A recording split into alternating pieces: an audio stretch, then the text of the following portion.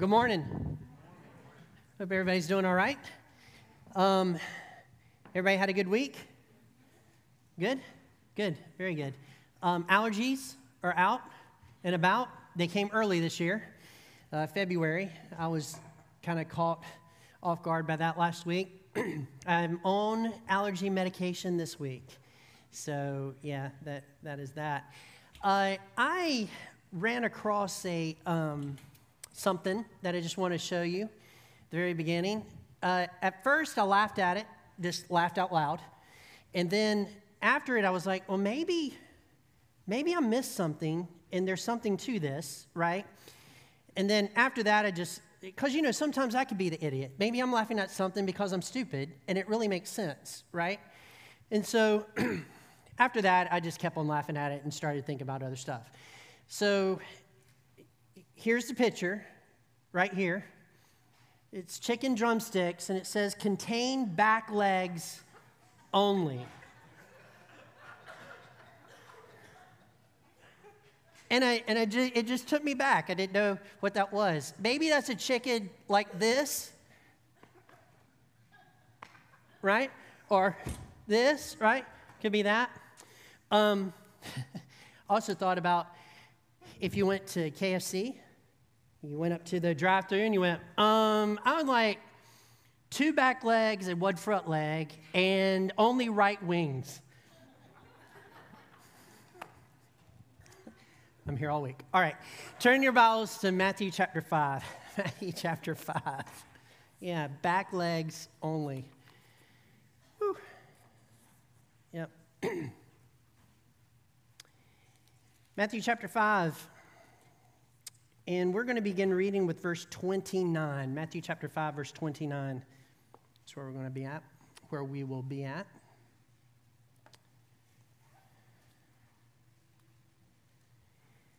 And this is what it says.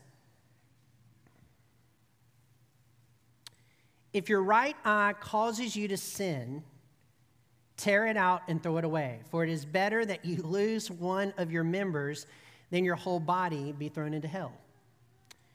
And if your right hand causes you to sin, cut it off and throw it away, for it is better that you lose one of your members than your whole body go into hell. Now, I will tell you that this is not literal at all. I have a nurse friend that a couple of years ago said that somebody in the emergency room came in with their eyeball in a jar, and because they had lived out this verse in their life.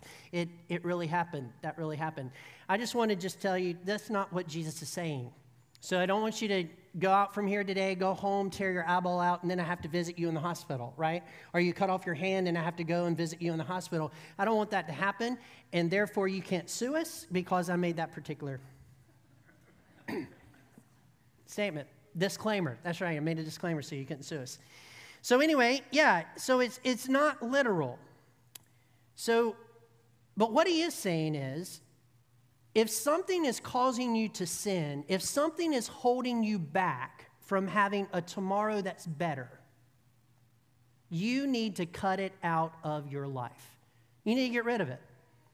We're talking about two tense, and we have only experienced 2 tenses in our life, the past tense and the present tense. And what you do today determines your tomorrow. If your tomorrow is going to be good, if it's going to be bad, whatever it is, your decisions today really project that. So Jesus is saying, if there's something that's holding you back from fulfilling your life in me, you need to cut it out of your life. You need to absolutely get rid of it.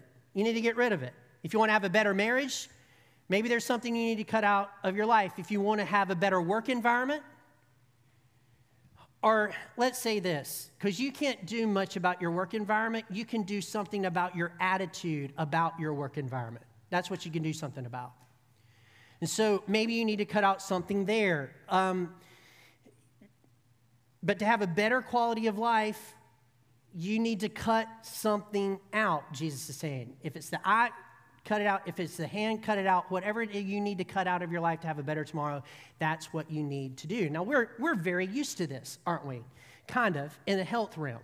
Like if you have a health issue, there are things that can be a part of your body that you need to cut out so that you will have a better tomorrow. Cancer is one of those, right? Some of you in the room have cut out gluten. I'm not making fun of you, because I know it's an allergy, not making fun of you, but at the same time, you have stopped gluten because, you want a better day tomorrow, health-wise. Not many people know this, but now the first service knows this, and everybody watching in this room knows this now, will know this now. I've had some digestive issues, okay? And I've been trying to figure out what is causing those digestive issues. Gone to the doctor, did some stuff. And so I started doing this thing where you cut things out of your diet, and then you start adding them back, right? So I've been doing that for a while. And so I kind of hate to tell you this because it hurts me right here in the heart, but I think a thing that is causing digestive issues for me is Reese Cup Easter eggs. I've had a moment, right? Had a moment. 2 weeks ago, I decided not to eat any Reese Cup Easter eggs because you had to eat Reese eggs because they were out of the hearts right before Valentine's Day. So they have all these eggs, right? I don't know why they can't order more hearts so that we could celebrate all the way up and then you could get them half off. So it really benefits me.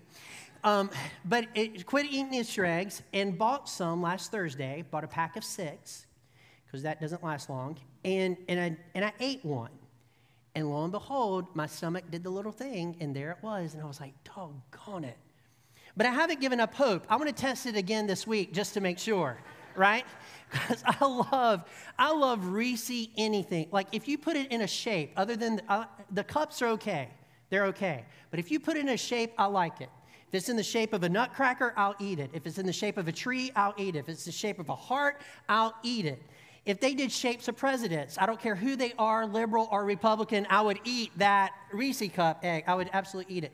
But it hurts for me to think that, hey, I'm going to have to cut that out of my life. I'm going to bring that up because when Jesus says you might have to cut something out of your life, it is going to hurt to cut that thing out of your life. It is not going to be pleasant. I think we have a misconception sometimes that we can just ask forgiveness and get that forgiveness, and then all of a sudden there's a free break and we don't miss whatever it is that we have cut out of our life. But the fact of the matter is, it hurts sometimes to get some things out of your life. It is a hurtful sort of thing. The second thing this analogy brings out, this picture brings out that Jesus is saying, it's not only does it hurt and it's very painful, but you're going to remember that you cut it out. I'm going to remember it. The picture here is a guy bringing his eyeball out or a guy cutting his right hand off. Could be a woman. Either one of them would work. And so that would be a reminder, like the rest of your life, you don't have an eyeball. The rest of your life, you don't have a hand. So whatever you have to cut out of your life to have a better tomorrow, you're going to remember that it was at one time a part of your life. It is something that sticks with you. You will be reminded that it is gone from your life.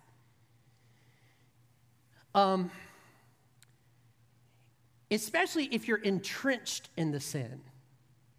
We'll get into that in a few minutes. You've been entrenched in it your whole life, and you have to cut it out. It is very difficult to do that, very hurtful, and you do remember that it's gone. The last thing about this whole cutting thing out, it's not really the last thing. That was a lie. The next thing about this is you have to be really secure with yourself and Jesus to cut that thing out. There has to be a security inside of you so that you can tear that out of your life and not be a part of it. You have to be very secure. So I would say if you're not a Christian, you can't have security without the Lord Jesus Christ inside of you. Unless you have a relationship with Him, you cannot develop that level of security. But once you have Jesus, every Christian in this room should be secure enough to live for Jesus and cut the things out of their life that's preventing them from having life abundantly. And over the process of time of your Christian walk, there are things that you will cut out here that will let you grow spiritually here, and then you get to a point where this thing is holding you back. So you cut this out. And over a period of time, after transformation, you begin to cut things out of your life and you become more like the Lord Jesus Christ. That's how this thing works. So we cut it out of our life. You have to be secure enough to do it. I just want to start by saying I'm not perfect. I'm just giving you an illustration. This is just something that I did right. Okay? This is something I did right.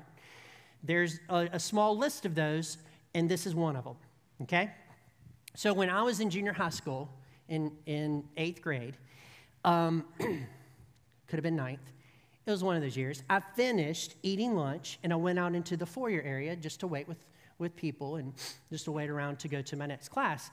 And there was a guy sitting on the bench, and everybody knew who he was. He was the guy that sold drugs in the school. Now, everybody, if you went to high school, you probably knew that person, right? Okay, some of you are like, no. That's good. I'm glad. I don't know why I knew who he was, but I did know who he was. And so he was sitting there, and he offered me a joint free of charge. It was very generous. Very generous. Here, Philip, you can have this. And I was like, nah, I just don't need that. I don't need that. And so for the rest of my high school career, he never offered me anything else the rest of the career. There was no pressure, no nothing like that. In fact, my senior year in high school, I decided to kind of just float through it, right? So instead of taking honors English, where you read stories, talked about the stories, did all that kind of stuff, I decided to take general English. That was a mistake. Because in general English, they had spelling tests, diagramming sentences, grammar. It was the toughest English class I took my entire school career. It was just very tough for me because those are not my strengths. I can analyze a story to no end, but man, it was so. But this guy sat beside me in the class, and when he came in, he would sleep, and at the end of the class, he would wake up and go to his next class. That's what this guy would do. So that was kind of our track. And so I thought for a long time, why did I just immediately say no? Because it was not a second thought. There was no draw to it. There was nothing like that. Why did I just say no? And I recently figured this out. It was because I was secure with myself, and I was secure with my faith in God. That's what caused me to say no. I knew that was wrong. I knew it wasn't something that should be in my life. I had listened in church, all that kind of stuff, and I just made a decision not to do it, and it was because I was secure. I, Philip, wasn't concerned with fitting in with anybody. Just wasn't. And you have to be secure with yourself enough that you're not going to fit in. You're not going to do things just to fit in with people. You're secure enough with your relationship with Jesus and with faith. Now, I've done a ton of stuff wrong, so I'm not trying to say that. But what I am trying to say is you can't cut things out of your life unless you're secure in your faith with Jesus. You cannot cut things out of your life if your main concern is to fit in with other people rather than to fit in with Jesus. You cannot do it. It's absolutely impossible. But Jesus says, take the eye out. It's going to hurt when you do it. He says, cut the hand off if it's causing you to sin. It's going to hurt when you do it. And you're going to remember that you did that. So Jesus, in this passage of Scripture, gives us several sins that we need to cut out of our life. The most immediate sin in this particular passage is found just right above in the verses before it. And it says this, you have heard that it was said, you shall not commit adultery. But I say to you that everyone who looks at a woman with lustful intent has already committed adultery with her in his heart. Lust is something that Jesus is saying you need to cut out of your life. You need to cut out of your life.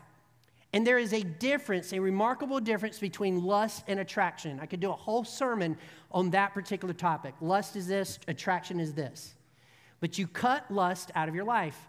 And when you do, it's going to be painful. And somewhere down the road, you're going to miss it. You're going to know that it's gone, this thing of lust. Man, I just lost my way just for a few minutes. Okay, so lust, you cut it out. Here's what happens to some people in life. Early on, as children, they're exposed to things that they should not have been exposed to.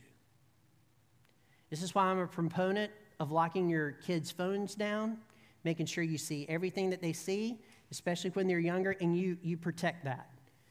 Once they're 18 and older, it's their thing. Hopefully your training has got them thinking right, but you really protect them. But some people were exposed to things at an early age that really they shouldn't have been exposed to. And so over a period of time, that particular thing has started to get roots in their heart and started to grow. And so they become adults, and they've lived this whole life where they were exposed inappropriately here, and now they're here, and it is a part of who they are. It is a part of who they are. I'm not excusing it. I'm not saying that it isn't sin, but I'm saying that this particular thing is something that becomes a part of people's personality, part of who they are. And Jesus says that lust will prevent you from having the correct relationship with your wife. Lust will prevent you from having appropriate relationships with other people.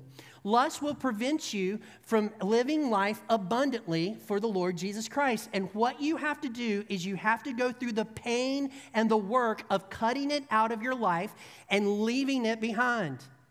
And once you've done this work, I know there's forgiveness, but God wants you to also, it's just not automatic freedom.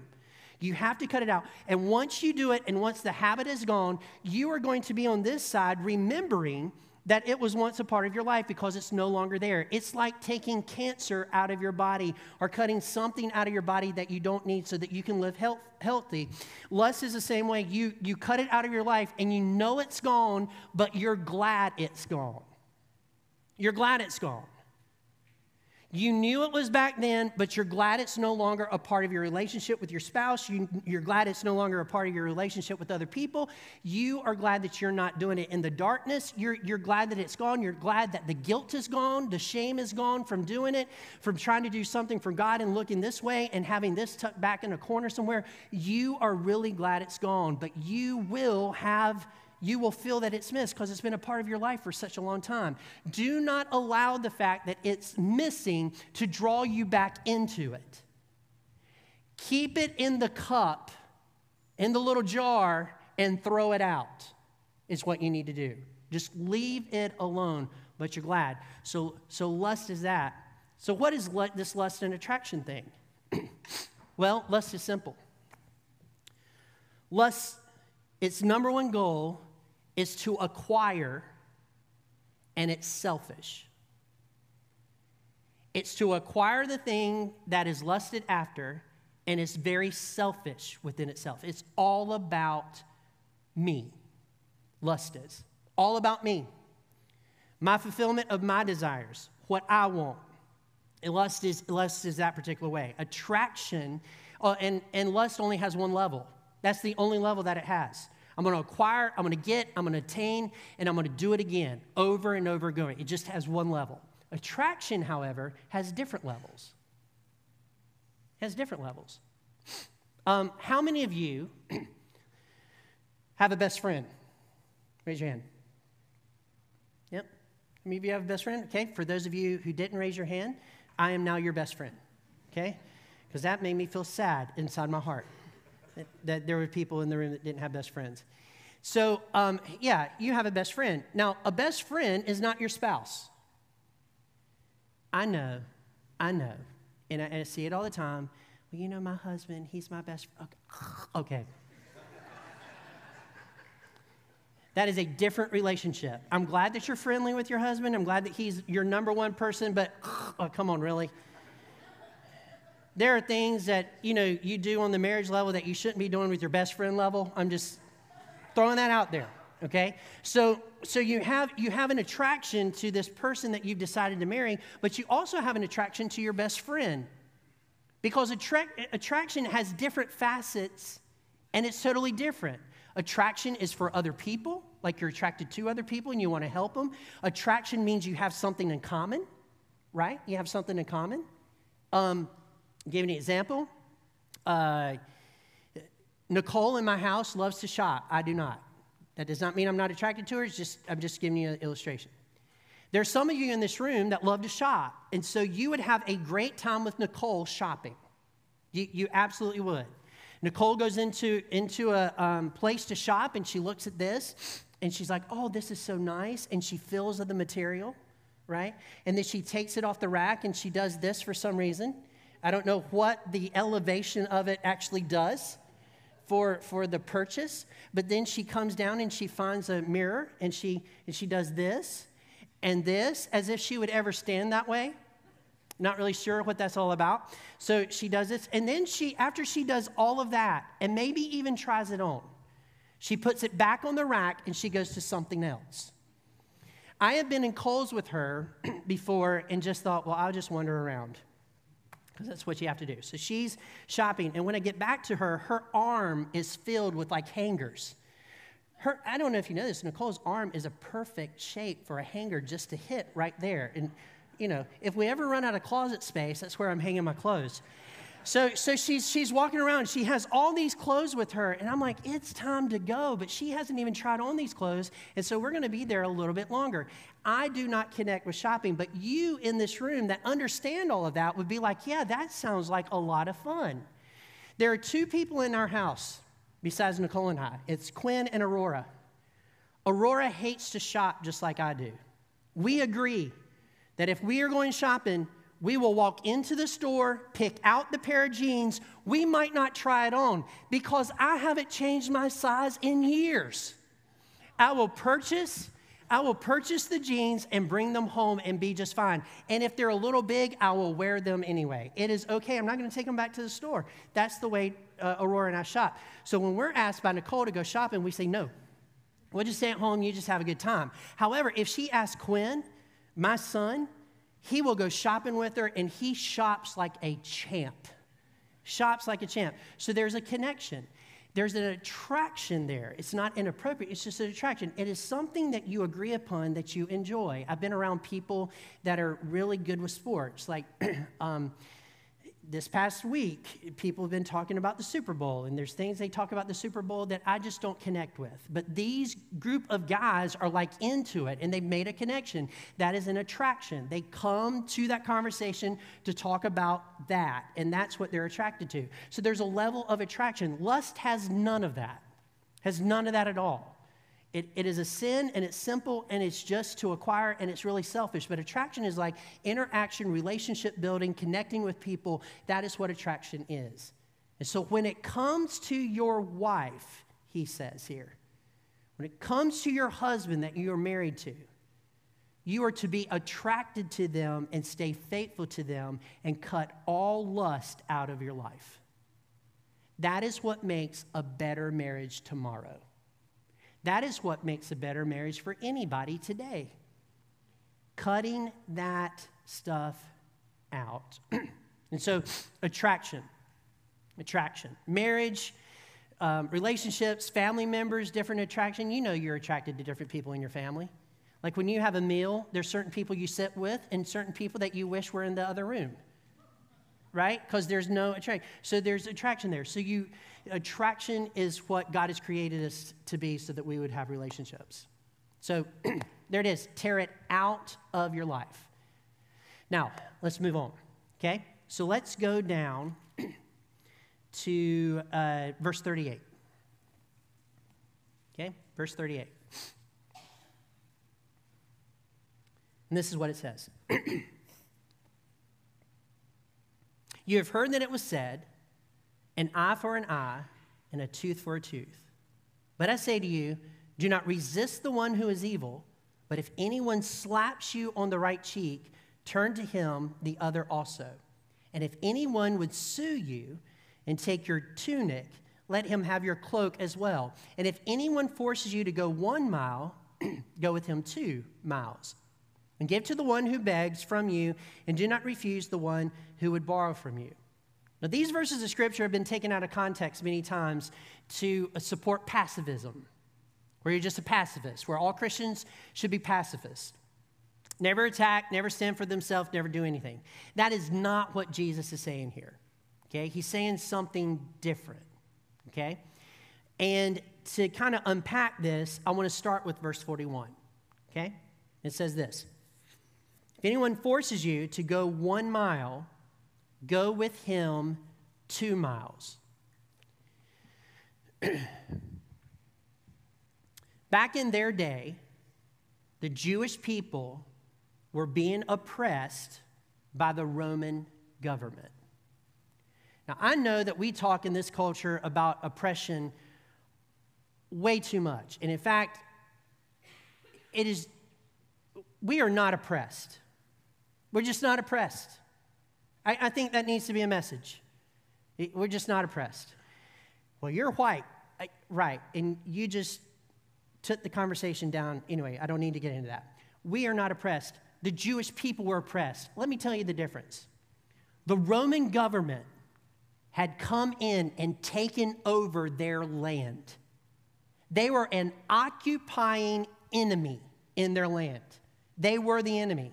They had come in with their army, with power and strength. They had taken over, and they were pushing the people down. That is oppression. It is when somebody has taken over your country and they are pushing you down. They are the controlling power. You have no control yourself, and you have to submit to them because they are more powerful than you. They force you to submit. They were the occupying enemy force in their country. And there was nothing that the Jews could do anything about. And that is totally different than what we complain about today. Totally different. And so Jesus is addressing that in this particular part of his Sermon on the Mountain. And he says, if you are made to carry someone's stuff for 1 mile, then you tell them you will take it another mile. There was a law in the Roman government that a soldier that was carrying something for a while, or that was on his donkey, okay? If the soldier felt like that the donkey needed rest or he needed rest, he could choose anyone that wasn't a Roman citizen to take the weight of whatever he was carrying and carry it 1 mile. He could make them do that. There was a law that said you could do that. The law was very specific that it could only be 1 mile. The Romans had markers. They had a marker where you could start it, a marker where you finished it, and that Roman soldier could not go beyond that. So once you got to this marker, you would give him the stuff that you had carried for him the mile. Now you need to play this out in your mind. You're a Jew. You're trying to get somewhere by supper time. Roman soldier comes your way and says, carry my stuff. You have to leave your stuff where it is. You have to pick up his stuff. You have to take it a mile to the next mile marker. Then you give it back to him. Then you have to walk back a mile to get your stuff, and you're not going to be on time for supper. So it was a little irritation there, but they had the power, and they could actually do that. So what Jesus is saying, what you need to do is you need to, once you get to that next mile marker, say, I'm strong enough. I can take this another mile for you. I want to do that for you. And it is at that moment that you begin to go the extra mile, that you yourself begin to exercise freedom and you gain power over the people that are oppressing you.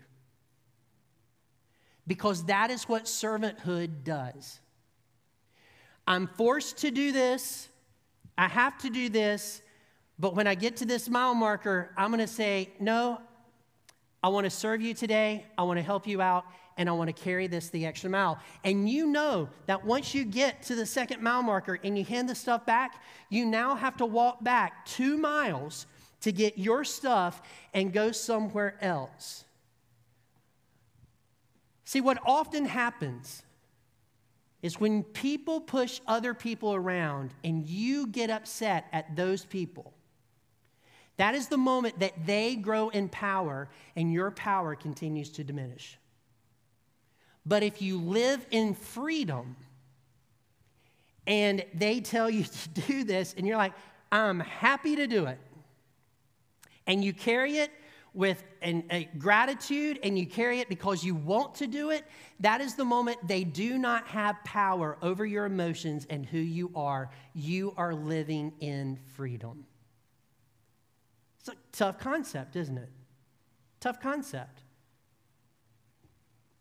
So what you tear out of yourself in those moments is your ability to complain. What you tear out of yourself in that moment and you leave behind and you cut it out of your life is your ability to pout the whole way. Oh, I can't believe these Roman people. That's what you're tearing out. And ladies and gentlemen, it takes a lot of energy to be mad at somebody.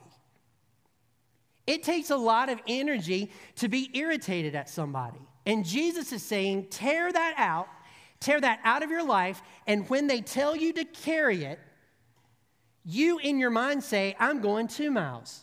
You might even start that way. Hey, I'm going to carry this for you 2 miles. Let's go. And you go with energy. And that is freedom. You can have freedom under oppression when you live with a servant's heart. Yeah, it's crazy how that works. So here's the next one. Go back up to verse 29. It says this. Did I say 29? I meant to say 39. But I say to you, do not resist the one who is evil, but if anyone slaps you on the right cheek, turn to him the other cheek. Slapped. This also has to do with Roman soldiers. Now listen, I want to be clear. I'm not saying anything about what's happening now. There's no parallel to this, to what's happening now, okay? But Roman soldiers would try to instigate fights so that they could beat people up, so that they could have a conflict with people. This is historically written down. We know this to be true, okay? And so what they would do is they would push people around, and if the people would fight back, that is the moment that they, the Roman soldier, could actually administer justice to those people. If the people did not fight back, even if they were not a Roman citizen, they could not administer justice to them. They couldn't do anything to them. They just had to leave them alone. But if they could just instigate them. And so this is a picture of a Roman soldier slapping and instigating and pushing somebody to the brink of snapping and getting angry so that they will attack back. And Jesus says, if they come around and push you around, just stand there and give them the other cheek. Do not take the bait. Do not give them a reason to administer their side of justice. That is what he is saying here. Be stronger, stay in control. I used to work at let me give you a couple illustrations about how this works. I used to work at a Christian bookstore when I was in seminary. It was fun. Loved the people I worked for. Still have a great relationship up in Lynchburg with them, back and forth. Helped me recently. Just a great family that owned New Life Books and Gifts. Had a great time. But one time, it was the evening. I think it was a Friday evening. It was me, and there was a girl that was working with me, and she was as skinny as a promise. You need to know that. And we're working the counter, right? And this guy comes in to pick up his Bible. Now, back in those days, you used to get your name imprinted at the bottom of your Bible, right? And so he came in, and I went to the drawer. I got his Bible. I gave it to him, and he lost it. Lost it. His voice raised. He began to shout at me, telling me that his name was misspelled. And I took 2 steps back, because this is a pretty big guy, and there was a counter. I just took 2 steps back, and I said, well, I understand that your name was misspelled, but what we can do is you can come back on Monday and talk to the owner, and they will make this right. And he kept yelling at me to give his money back, but there was no way I could give his money back. There was absolutely no way I could give his money back. There was a process for that. I couldn't just hand out money to people that came in to tell me to give them, or, I couldn't do that. So I explained, I can't give you your money back, but I'm sure that Jim, when he's here on Monday and you talk to him, he will make this right. Well, it went on and on and on and on, and he got louder and louder and louder. So I told the skinny girl, said, dial 911. And the guy said, why are you going to dial 911? And he said it really loudly. And I said, because that is what we do when people are out of control. He stopped, picked up his Bible, and left the store. He did come back on Monday. He didn't mention any of that to my boss at all, and they worked it out. It would have been wrong of me to get in his face and shout at him back, right? It would have been wrong to do that. It would have been wrong to do force by force, but you stay in control and you stand. You don't run, you stand, and you handle things the right way. Are you tracking? So, come at you. It's not a time to, punch the fist. It's not time to do that. Second illustration. I don't know when this was, but it's a movie. I don't know which movie it was, but I remembered this particular scene. It's in a prison, and there are wardens, and the prison people are in a circle, and there is a fight between a very big prisoner and a very little prisoner. And I don't even remember why the fight happened. It was part of the plot, whatever this movie was. But what I do remember is the bigger prisoner hitting the smaller prisoner as he's trying to deflect the hits, the smaller prisoner falling down and then getting back up in a very dramatic way. You know how movies do it. The music's playing, dun, dun, dun, dun, dun, dun, dun, that sort of deal. And he went down 4 or 5 times. And the last time that the guy hit him, he said, "Stay down." And so as a watcher, you're like, yeah, you probably need to stay down. Let's not get back up. But the guy got back up and stood again. And the prison person went like this, and he walked away. I think the reason that stuck in my mind is because when I was in high school, there were people that would fight each other from time to time. Did y'all have a high school like this? Like back in the days where there wasn't safe spaces where we just decked it out if we got upset with each other? Like, not me, personally, no. I don't like pain. But other people, right? So other people. So there was a fight one time, and it was in the gym, and there was a little guy fighting a bigger guy, and the little guy kept getting back up and defending himself just like that movie. Except for in real life, what happened was instead of the teachers breaking up the fight, he had gone down so many times and he was bloody in his face that his friends pulled the guy back from the fight and calmed him down. But the little guy just kept getting right back up. What is remarkable to me about that story is later, in my general English class, those 2 guys were now buddies. He went from hitting him down to respecting him because he stood his ground. Because, ladies and gentlemen, there is some type of power that happens when you stand there and take it, but you still get back up. And it diminishes the power of the people that are trying to oppress you and put you down. When you just stand there and you take and you defend yourself, but at the same time, you are not trying to take them out. Is everybody following me? This makes no sense. Makes no sense. Jesus just really makes sense. But at the end of the day, there's something with the humble that is more powerful than the proud. There is something with standing your ground in the right way that becomes more powerful than the people who think that they're more powerful than you. And in those moments, those people realize that they cannot take your freedom. They cannot take who you are as a person. They cannot beat you down because you are still standing in the right way. And they don't understand why violence isn't being met with other violence. They wonder why that is. So something very powerful. So you choose not to respond. You do not let anybody steal your dignity. A long time ago, I don't remember when it was. Could have been in a sermon sometime, or I could have read it in a book. But it struck me and stayed with me, and it's this. You do not have to attend every argument that you're invited to. You do not have to attend every fight that you're invited to. You don't have to attend it. You can choose not to attend. You can choose that.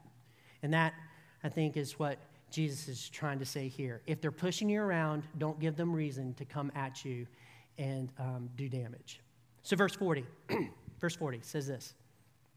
And if anyone would sue you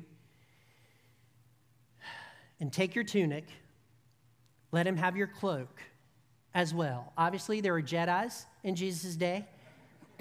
Cloaks, yeah, okay.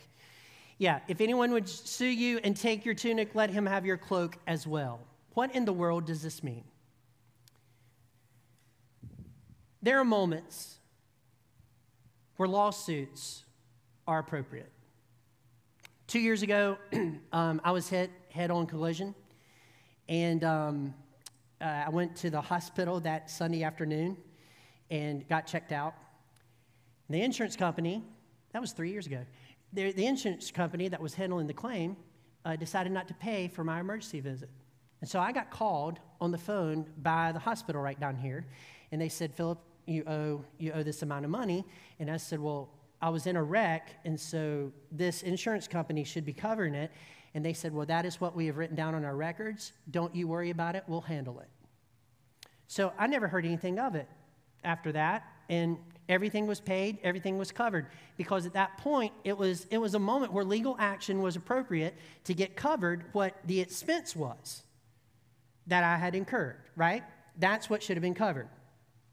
Suing is wrong when we steal from people under the guise of suing.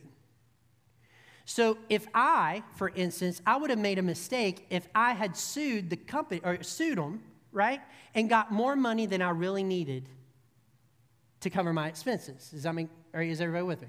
Yeah, that is when suing becomes stealing. Well, in Jesus' day, that's what was happening. People were using suing in order to justify stealing from people. So if this guy over here had something that you want, you would get into a situation with him where you could sue that particular individual and get what you want for them in a legal sort of manner, but it was still stealing. There was no reason for you to sue them. You just wanted that thing, so you decided to sue. So that's what was going on in that particular environment. So Jesus says this, if there's ever a lawsuit that isn't right with you, and they sue you and they take your they take your tunic, you give them freely your cloak.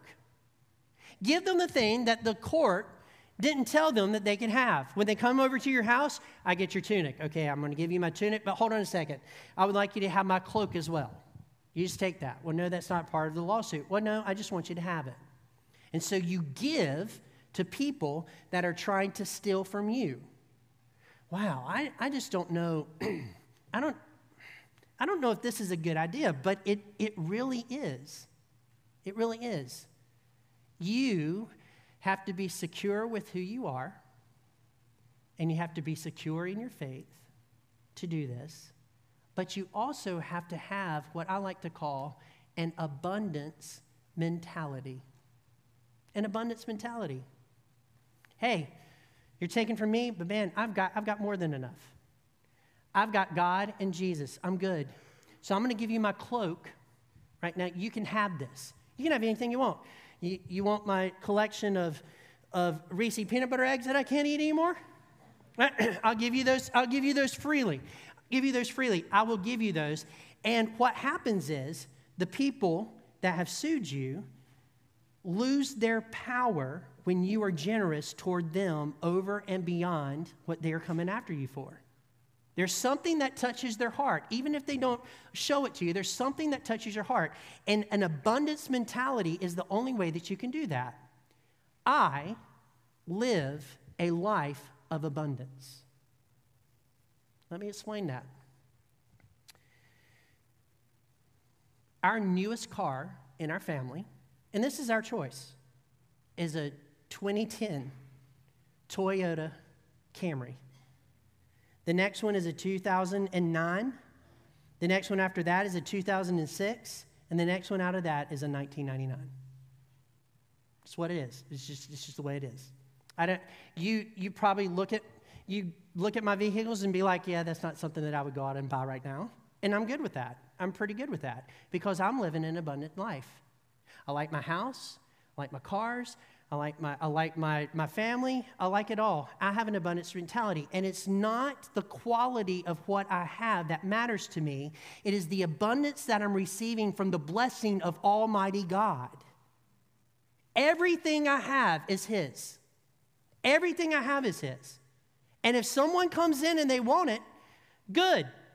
You can steal it from me and you can take it, but what I know is God's not going to take care of you because you stole it from me, but He is going to take care of me with all my needs. If I give someone my cloak, this is what I know. God has a cloak for me somewhere down the line. Come on, church. If I give them anything, like they sue me, they take it, oh, wait a minute, you took all my money except for 3 cents that I have right over here. I'm going to give you that too. What I know is God is not only going to give me my 3 cents back, but He's also going to supply my needs in the future. I live with an abundance mentality. So when someone comes at you and they're trying to take something from you, generosity rules the day. You become more powerful when you give than when you fight to keep what you have. We'll say that again. You become more powerful when you give than when you fight to keep what you have. So you give the cloak also. And those people that sued you will remember that, and they will feel powerless. They could not crush your spirit. They could not crush your inner security. You are still standing when you give. Wow. Wow. And what you have to cut out of your life is your attachment to things on this earth. And that hurts. That hurts. Look, we all want certain things, right? And we can get attached to those certain things. But really, maybe the thing to take you into tomorrow, to make tomorrow a better day, is to quit being so attached to what you have.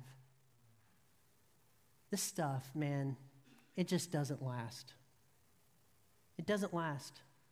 Your house isn't going to last. Your air conditioning system isn't going to last. Your car is going to break down.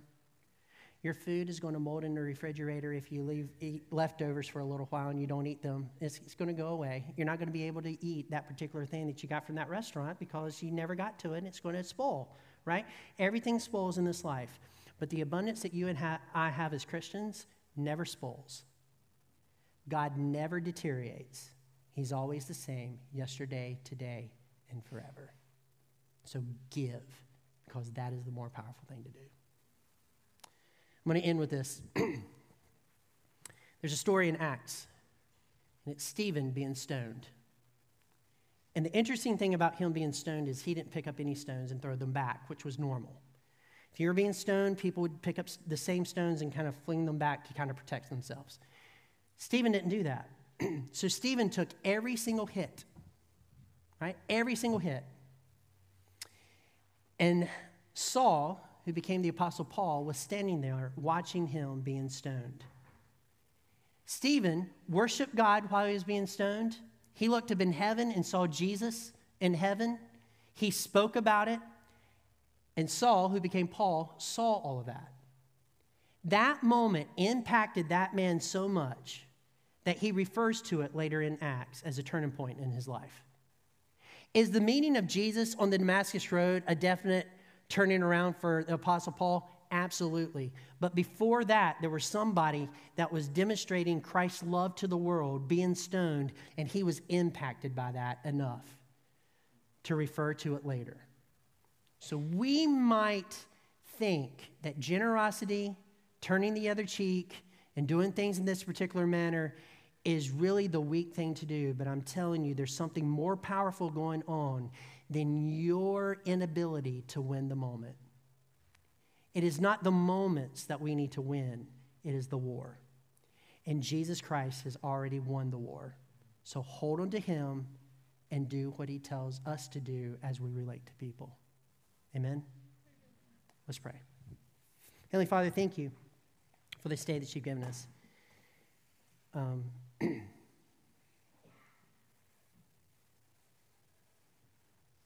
This is a very tough teaching that you had for us this morning. In some ways, I struggle with it, and I'm sure people in this room have too. But here's what I pray. I pray for the person in this room or the people in this room that need to tear something out of their life so that they will live for you better tomorrow. Maybe they've been doing it their entire life and they just need to cut it out, and they need to go through the pain. They need to go through missing it so that they can build their relationship with you better, so that they can be more secure on the inside, so that they can live with you in a profitable way tomorrow. I pray, Father, that you work on people's hearts that are dealing with that. I pray for the people in this room that have been involved in altercations. It might be in their marriage, it might be at work, it might be with their neighbors, it might be just yelling at the TV set. I pray that in this moment, Father, that you'll help them pull back from all of that. That you'll show them what it means to turn the other cheek, to serve, to think about other people, to live like you would live in that moment. Help them to let go of their need to retaliate. And help them to understand what it means to respond in love, forgiveness, all the while standing their ground in the correct way. Father, I pray for the person in this room that hasn't received you as their personal Savior. And they may have sat through all this today and thought it was absolutely crazy. But maybe the one thing that they're thinking about is this security, and they don't have it in their heart. I pray now by the power of the Holy Spirit that you'll show them that they can be secure if they begin a relationship with Jesus Christ. They will not completely understand everything that I said this morning until they do that. So I pray, Father, that you'll draw them to you, draw them to the cross, draw them to the empty tomb, draw them to your life. And so we leave all these situations into your hands, and in Jesus' name we pray. Amen. Let's stand and sing this closing song. I'm here today. If you want to join the church, I'd be glad to present you. The altar is open. I will also pray with you as well if you need that. So as we sing.